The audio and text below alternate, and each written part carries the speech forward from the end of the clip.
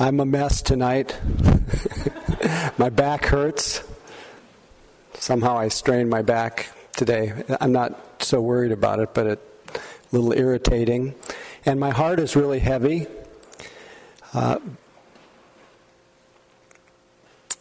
Even though these things happen every day in so many places in the world, I'm also very aware of all the ripples of the shooting at University of California, Santa Barbara, Isla Vista, Santa Barbara area. I don't know how many of you are hearing or reading the news, but it's a great tragedy. There are people in this room who know people whose families were affected by that, but we're all affected. If our hearts are open, our eyes are open to that level of terror and heartbreak and loss, and just to reminds us of our vulnerability. And so when we ask in the metta phrases, may I feel safe from inner, of course we need to learn to be safe with ourselves, but also from outer harm. It's a natural and sincere desire to feel safe. Because we know in our heart of hearts that we are vulnerable to uncertainty, to circumstances, and it's really easy to get buried by that uncertainty, as well as just the felt sense of loss and felt sense of the heartache that so many people are experiencing. And I think it's maybe especially meaningful to me right now because this Friday, this coming in the next few days, I am actually going to teach on that campus for the weekend. So I know that the 60 or so people that come to the retreat will be right in the middle of their grief and their terror and just the overwhelm of having an emotional bomb like that dropped in the middle of the community. But I wish that we were all more sensitive to that all the time. We tend to, it's almost the same as the effect of our sensitivity, our insight, our love seems to be dependent on the proximity of our observation. From a great distance, it's one thing.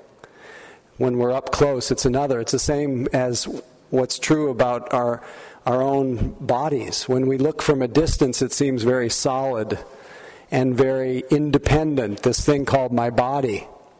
But then when we look more deeply into it, if we were to put it under the microscope of our attention, or literally a microscope, it reveals itself to be very dynamic and not so separate from everything else. And it doesn't take much to remind ourselves that our bodies are made up of the same thing every other body is made up of. And then our hearts are made up of the same. We all have that tender heart of sadness, and we all have vulnerability. And when we look closely, we see that. And we see, I'm like that. It's not just other people. And hopefully in the course of our practice, as we come closer to our own experience and let ourselves be touched by outer experience, we become more tender, more passionate about our tenderness. One of my favorite teachings from a guy named, not a guy named, a teacher, just some Joe Schmo, Trungpa Rinpoche, who many of you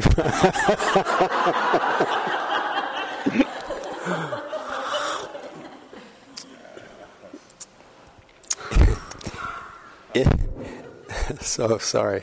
It's so great to be able to laugh a little. Otherwise, it's not so funny. It's cry weather.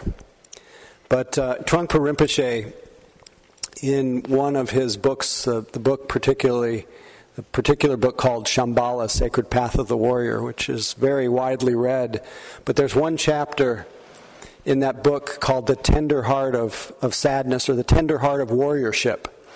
And its sacred path of the warrior is, it's not turning into a warrior who's all pumped up. And as he says, it's not as though when you become a warrior you hear Beethoven's Fifth Symphony and, feel all inflated. His notion of a warrior is someone who has touched into the tender heart of sadness. And if you feel sad and you feel a little teary, and this is a sign of the beginning of warriorship. And he says for people who start to realize their tenderness, it's a little bit like when a reindeer first begins to grow its horns. At first there's these lumpy, gross, bloody a little bit, and you don't quite know what to do with them. But then as the reindeer's horns grow, the longer and longer, the reindeer realizes that it's meant to have horns, learns how to use them. And in the same way, we are meant to have tender hearts, and we get used to it, and then we, as I was saying before, we become passionate about that. So we don't have to, as Ajahn Sumedho says, we don't have to hide away in fear and dullness, that we can let our hearts become brighter, our minds become brighter, our hearts become more open, and be and see what's going on in this world, not just go unconscious. To choose as our methodology what the Buddha suggested, which is turn toward the pain of the world. Don't turn away from it. Don't turn the pain of the world into a religion, into a story, but turn toward it so that it actually tenderizes you, that it ferments you, as Hafez puts it, so it seasons you, as he says, as few human or divine ingredients can.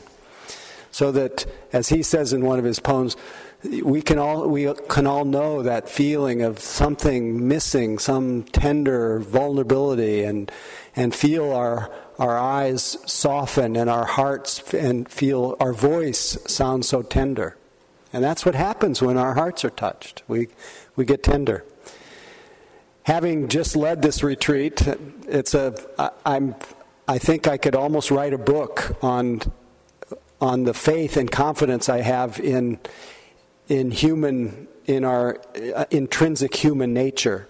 It's because this group that was the 75 or so people who were on the retreat, they all came in, as most retreats do. Everybody is a little wound up, a little nervous, a little stressed, exhausted, deeply exhausted, and people sleep the first few days, and mostly what we call sinking mind, tranquility, not much energy, or as the Tibetans call it, stupid meditation, stupid shamatha.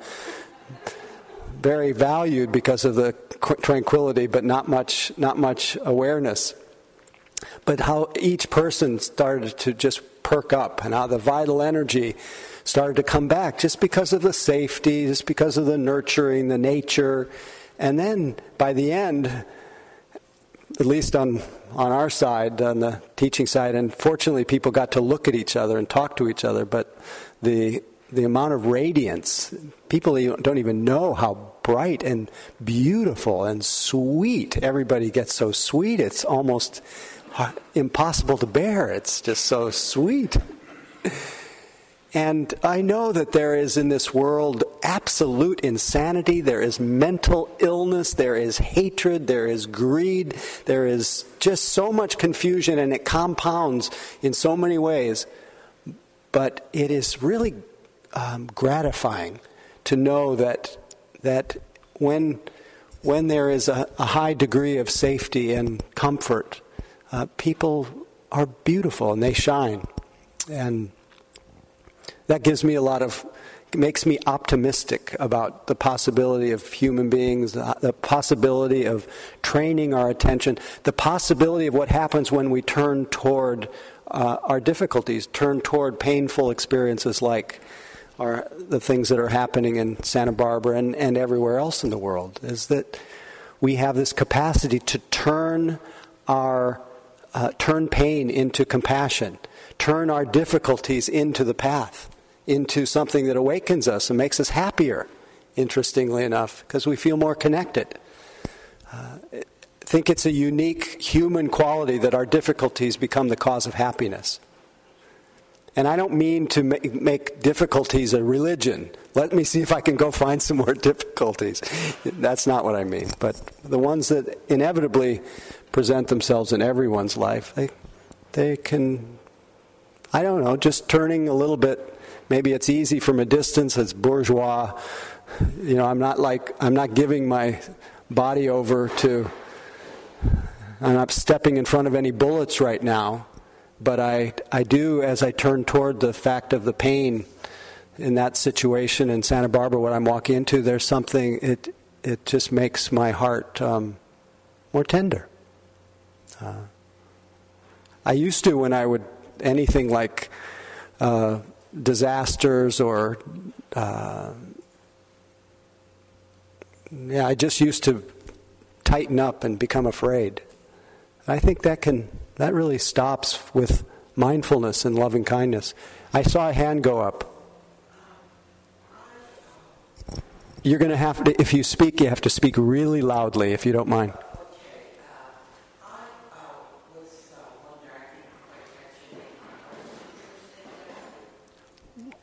Say it once more. No. It's Howard or Howie.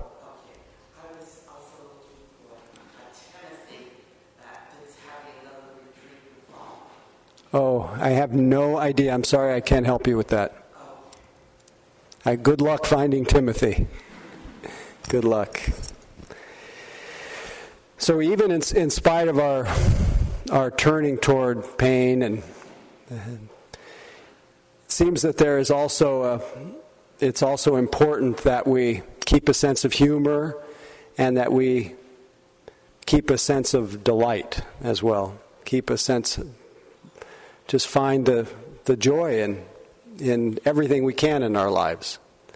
To reflect on the preciousness of our lives and our situations, our dear ones, our whatever it is that show, and even the preciousness of the difficulties that show up in our lives. But it's really important that we try to be happy. Try to be happy. As Jack Gilbert put it in his poem called A Brief for the Defense. Sorrow everywhere.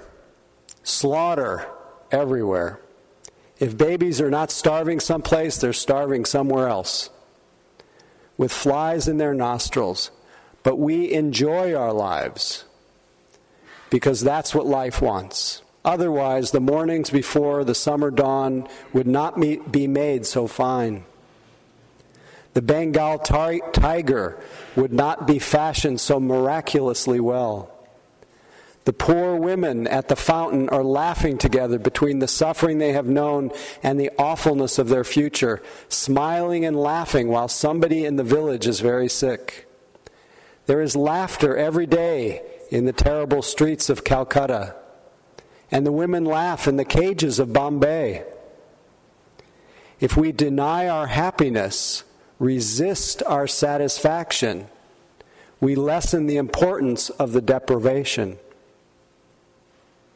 We must risk delight. We can do without pleasure, but not delight, not enjoyment. We must have the stubbornness to accept our gladness in the ruthless furnace of the world. To make injustice the only measure of our attention is to praise the devil. If the locomotive of life runs us down, we should give thanks that the end had magnitude. We must admit there will be music despite everything. And we stand at the prow again of a small ship anchored late at night in the tiny port looking over the sleeping island.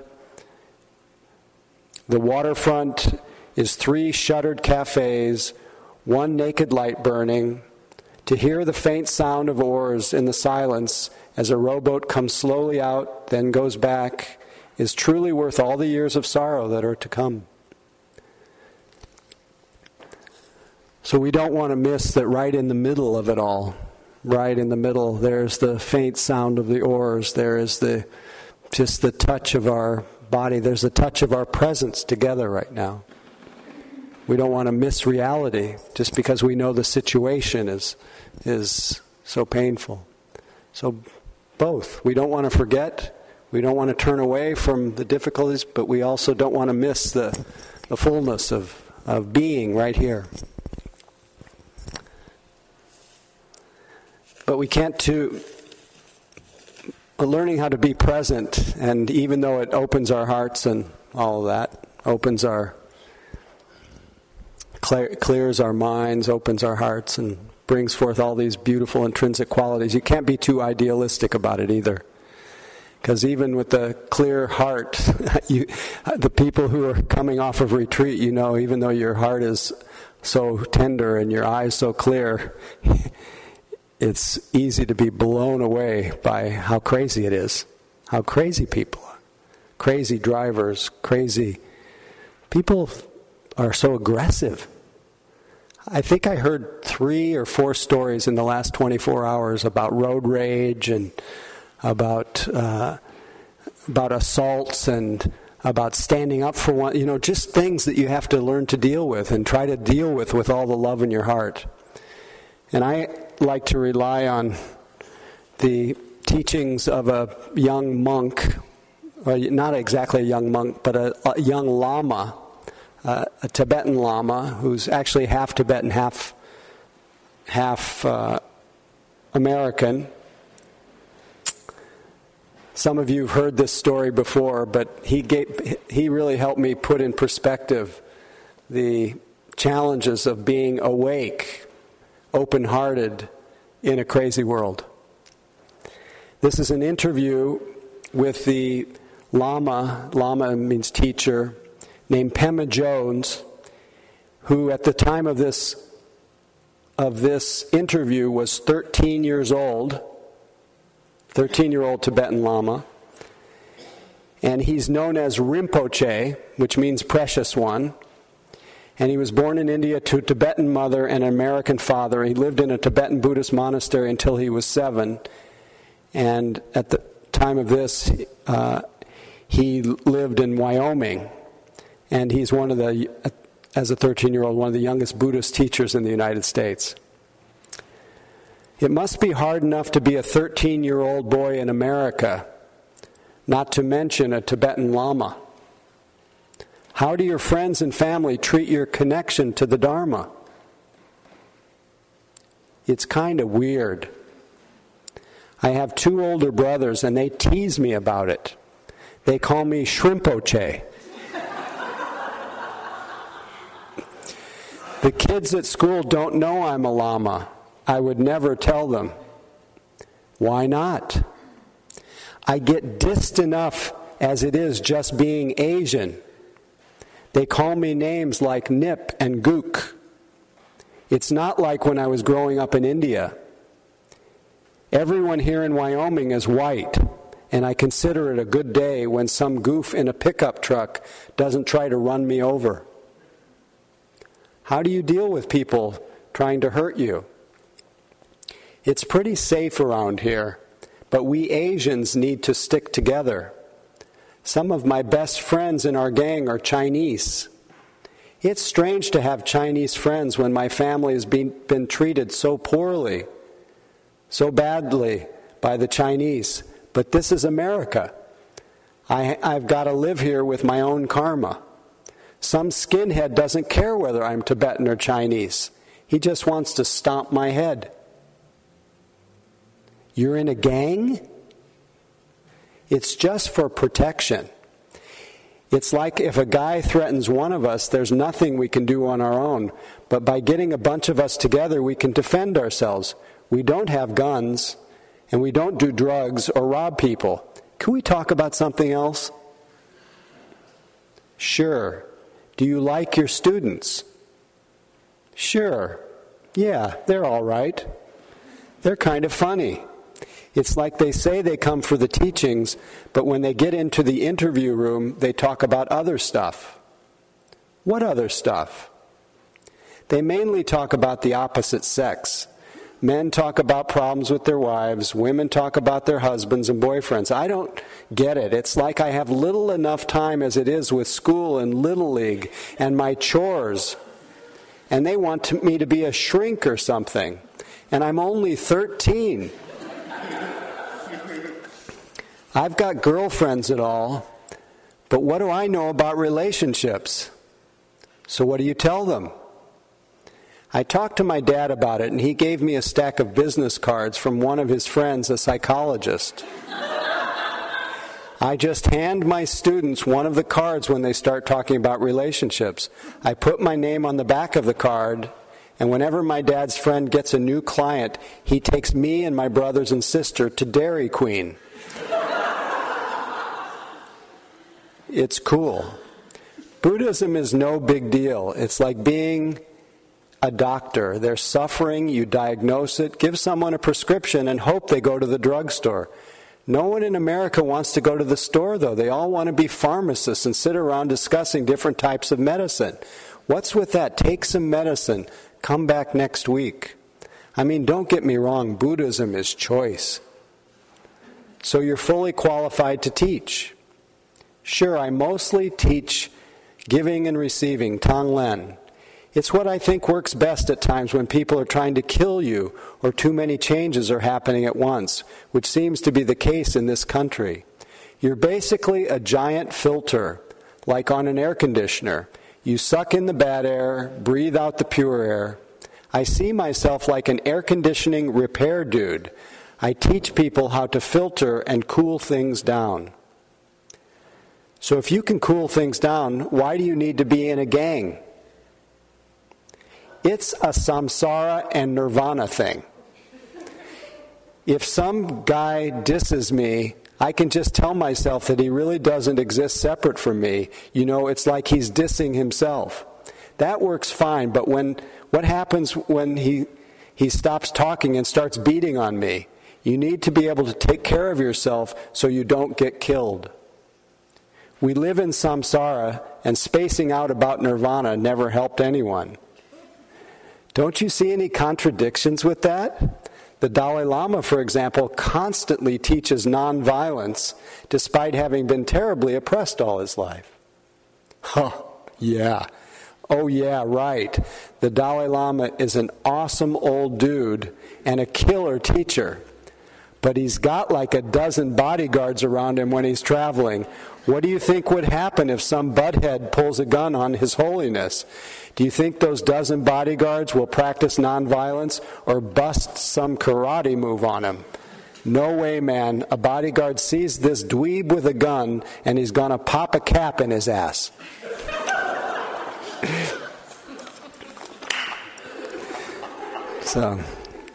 So we have to open our hearts, but also keep our eyes wide open, take care of ourselves, not be too idealistic about the perfection of the heart. Both are true. We have this incredible capacity for love, and beauty and clarity, all the juicy human qualities that flow from that. But we live in a world where there's just so much suffering, and can't just space out about it. So that's the one. That was a little bit of what was on my mind tonight. I had a few other things on my mind, but it would be just a complete change of subject.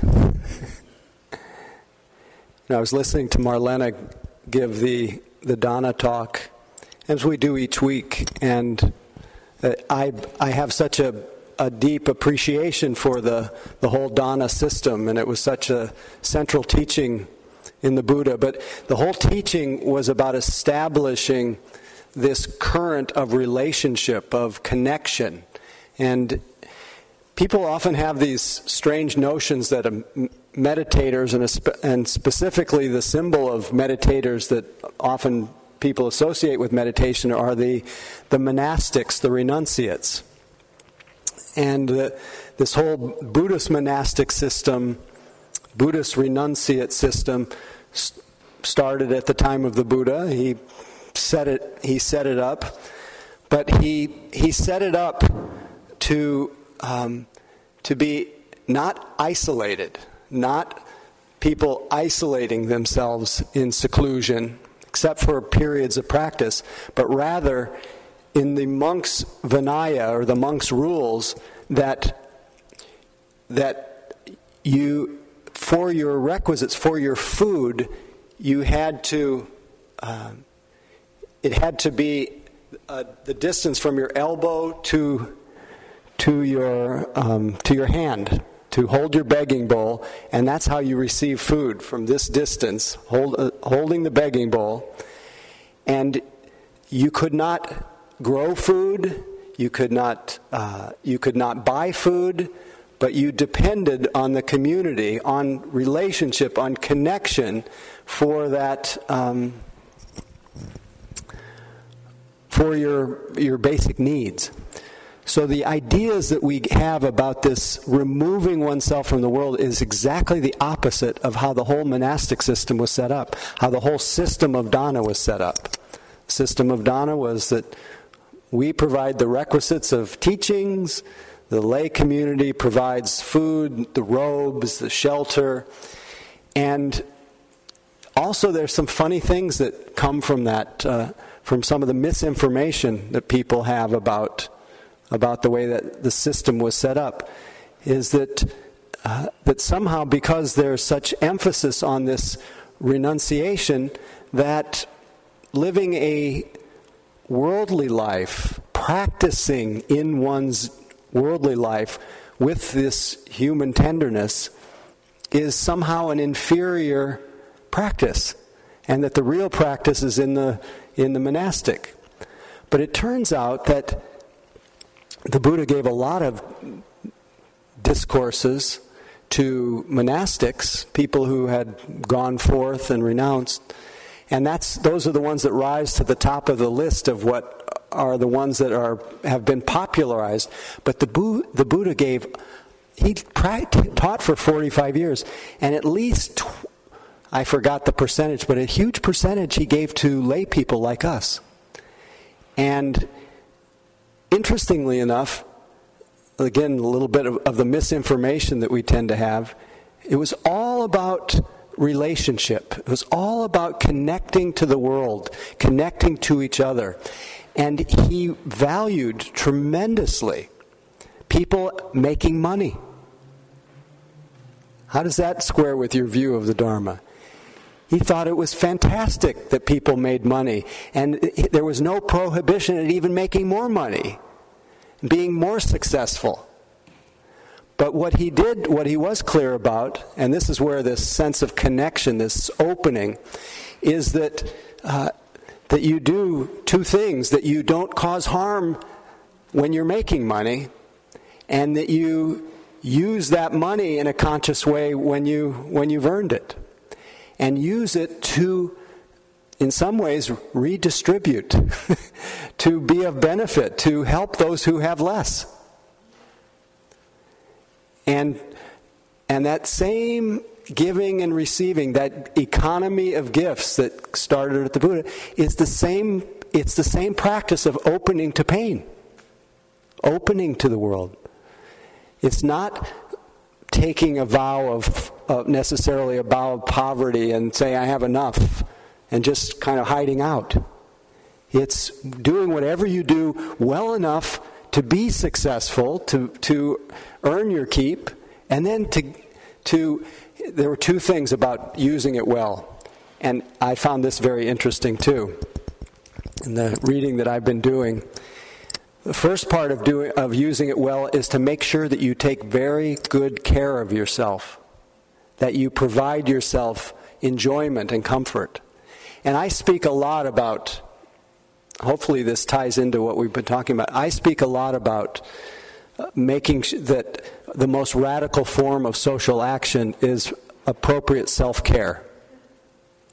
Because if you take good care of yourself, you give yourself pleasure, you give yourself comfort, you eat well, you meditate, you keep your heart open and tender, you are of such benefit you inevitably will give off the fragrance, as so many of the returning yogis do. You'll give off the fragrance of fullness, of sufficiency, of being rested, being an example of well-being and happiness in this world.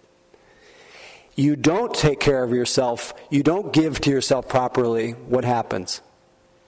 You end up completely stuck in yourself, chronically preoccupied, highly insensitive to what's going on around you. And then, therefore, this is not absolute. It's everybody is some mix of the two, but some limitation about the benefit that you can offer. So the very central piece was making sure it was two things: making sure you give well to yourself, making sure you give well to others, that you care for others. And I just found that to be part of the whole of the teaching is about us connecting. It's about us turning toward this deep interbeing that we share. This vulnerability, this world of pain as well as the world of joy and delight, in spite of difficulties. So the whole spirit of Dana is really just another kind of compassion. It's another form of compassion, another kind of love. And that's the one I was thinking about today. Please, again, speak.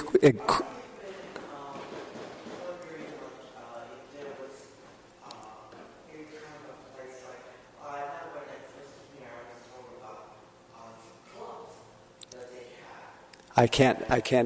Could you come up and use the microphone, because I cannot hear you. I'm sorry.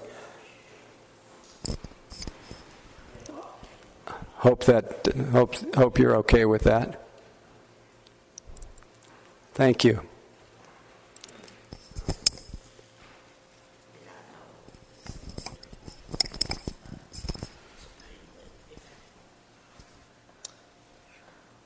Okay. So what I was asking was, I wondered, if there's anyone that has any simple accommodations, or if they know of anyone, or if they know of these clubs. I also know about some of the hostels. This city has always had kind of private ones. And then we have some others that say that they are AYH. Officially, AYH was supposed to be part of some other people's holding as through their founding.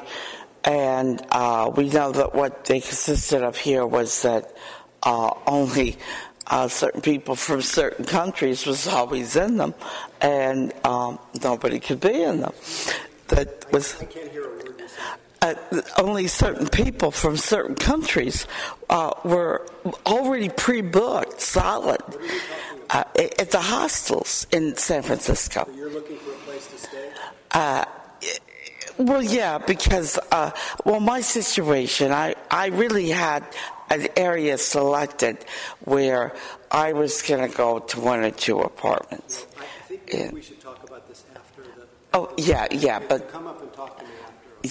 Yeah, I've just had a that kind of situation.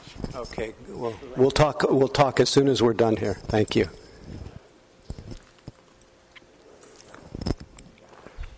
So we are at 9 o'clock anyway, and I really appreciate everyone hanging in there this evening, and hi, Elizabeth. And as always, I wish everyone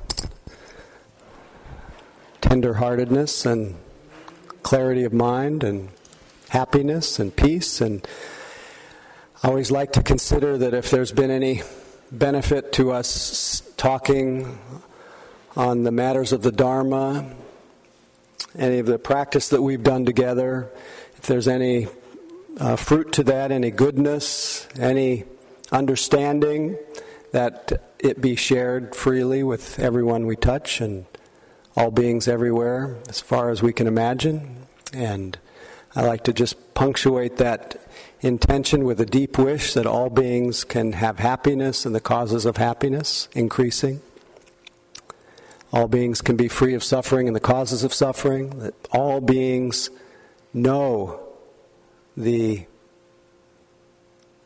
great joy of the way, which is only found here. And that all beings grow in serenity, able to sit in the middle of the joys and the sorrows at peace and less reactivity, so that we don't add to the burden that's heavy enough. And our practice be dedicated today and every day to everyone else's welfare, but not forgetting ourselves. Anyway, thanks for your practice. Let's just have 10 seconds more of quiet without any words.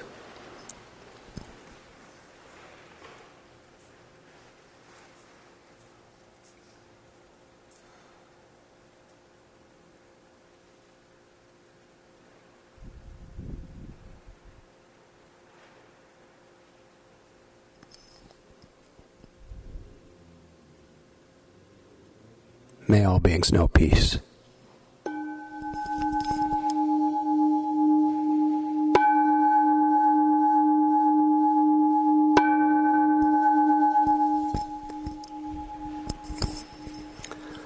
Thank you. To be continued. Hopefully see you next week. And happy transition for all you retreatants. Come again. We're here every Tuesday. Thank you for listening.